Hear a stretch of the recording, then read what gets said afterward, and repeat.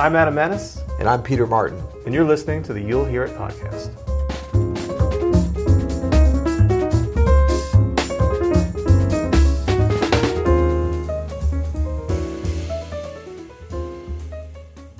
Today we're going to talk about something kind of different for us. It's a discussion on how long should you try to be a jazz musician before you give up. Now, Peter, you wrote out this topic, and this must have been on your mind.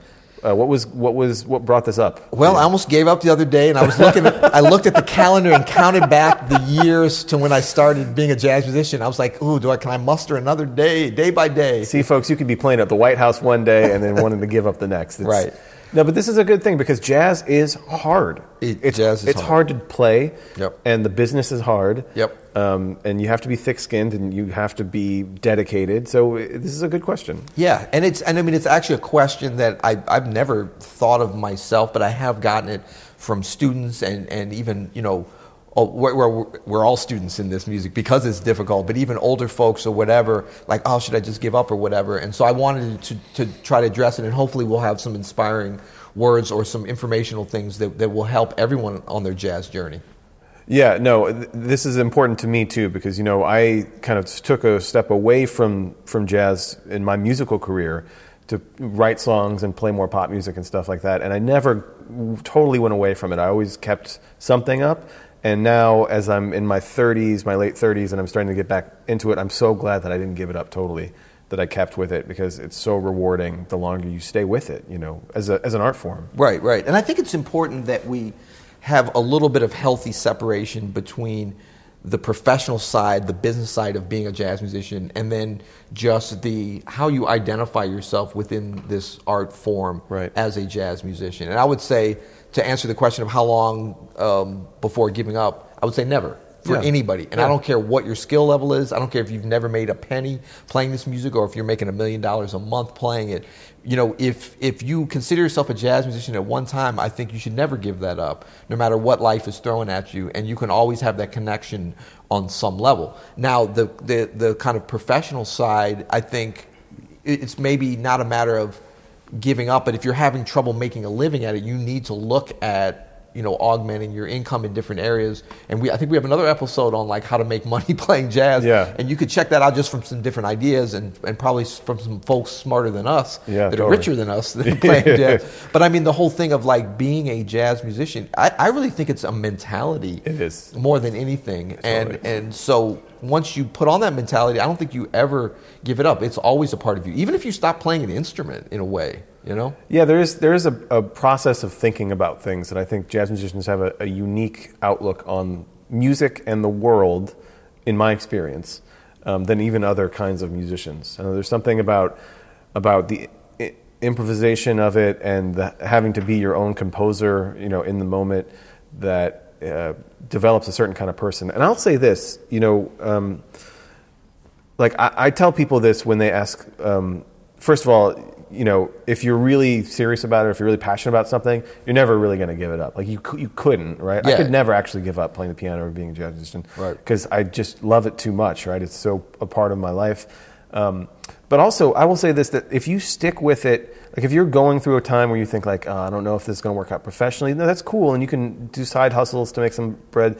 But the longer you stick with it, and you keep that time and that devotion to bettering your craft, after 10 years, you start to see some real dividends in playing. It's that 10,000 hours thing, right? Like, obviously, it's good to get it in when you're 5 or 4, 5 to 15, and then you're... Joey Alexander, you little demon at the piano. No, he's not defensive about that at all. No, but obviously that's the best case scenario, but that doesn't have to be everybody's path. If you can stick with it and grit it out while still working on stuff, you can have a career later in life. We hear stories about this all the time, about people getting gigs later in life, or people all of a sudden, they are a player and they can play, the level just keeps creeping up and creeping up. So I would say, no matter what, if you are super passionate about it, even if you are having a hard time making a living at it at the moment, stick with it, work on your, practice, basically. Practice.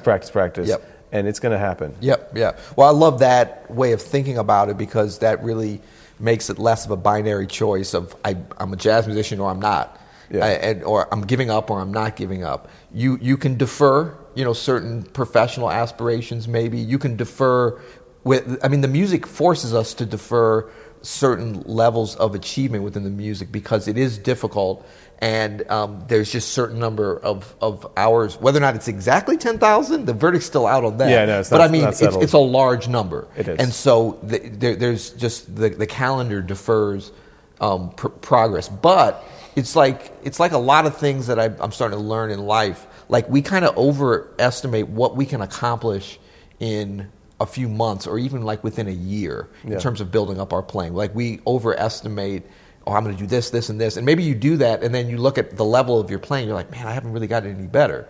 But add that year up to the next year and then 5 years, 10 years, then you can really see some progress. So that sounds like a long time, and it is a long time. Hey, but what else are you doing? Yeah, we're living this life. No, that you're right though. Eventually, that you push that boulder up that mountain, and you're looking down, from the top. That just takes some grit, man. It just takes a little determination. Absolutely, and I mean your concept of maybe some professional things coming along later in life. I'm actually applying that to my basketball career because my NBA aspirations turned out not to work out as I thought they were going to in my early 20s. I'm going to be one of the first 5'6" point guards like in their early 50s attempting to get into the NBA. So interesting. Well, you promised it, so you just keep pushing that boulder up the mountain, man. Keep pushing it, yeah. Now, I would say, to answer this question, how long should you try to be a jazz musician before giving up? The answer is, if you ask yourself, do I love playing this music? If the answer is yes, then you're not ready to quit. That's right. If the answer is no, then you might have to do some soul searching. Yeah.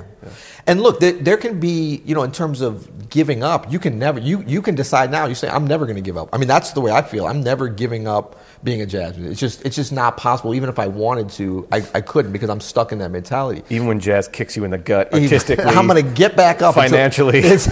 Even until that very last kick when I can't muster another breath. No, but I mean, does that mean they're going to be failures? Have I had failures? Yes. Am I going to have more failures? Yes, I am. I mean, both on the micro level of missing a note or playing up, up to the macro level of, screwing up a whole tour every night. I don't know. I mean, of course, what we're working on is minimizing those things, but there's going to be failures. You're going to put, this music is about putting yourself out there every time you play. So you have to not only be prepared to fail, but almost enjoy it or enjoy the journey, So in terms of giving up overall, that's not even an option, I don't think.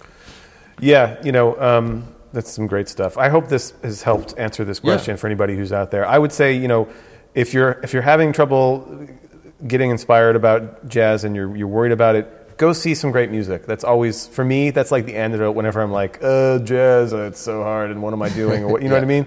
I'll go hear some great players, and then I'm like, all right, let's do this. Yeah, and I mean, we are that connects us with the music and the humanity of the music. And remember, this is not something that there is a scoring kept as far as this is the greatest player, this is number 2, and you failed if you haven't got to this point. This is art, so everybody has something to say. So in terms of does that always get lined up in terms of the monetary remuneration? No. I mean, it's not fair, and somebody's getting, that's another thing. But as much as you can, and look, we all have the realities of life. We have to think about money and making a living. But in terms of your connection with the music as a musician, as an artist, as a jazz musician, you never give that up. You never let anyone take that from you. That's right. And if you're having trouble, you'll hear it. Perfect.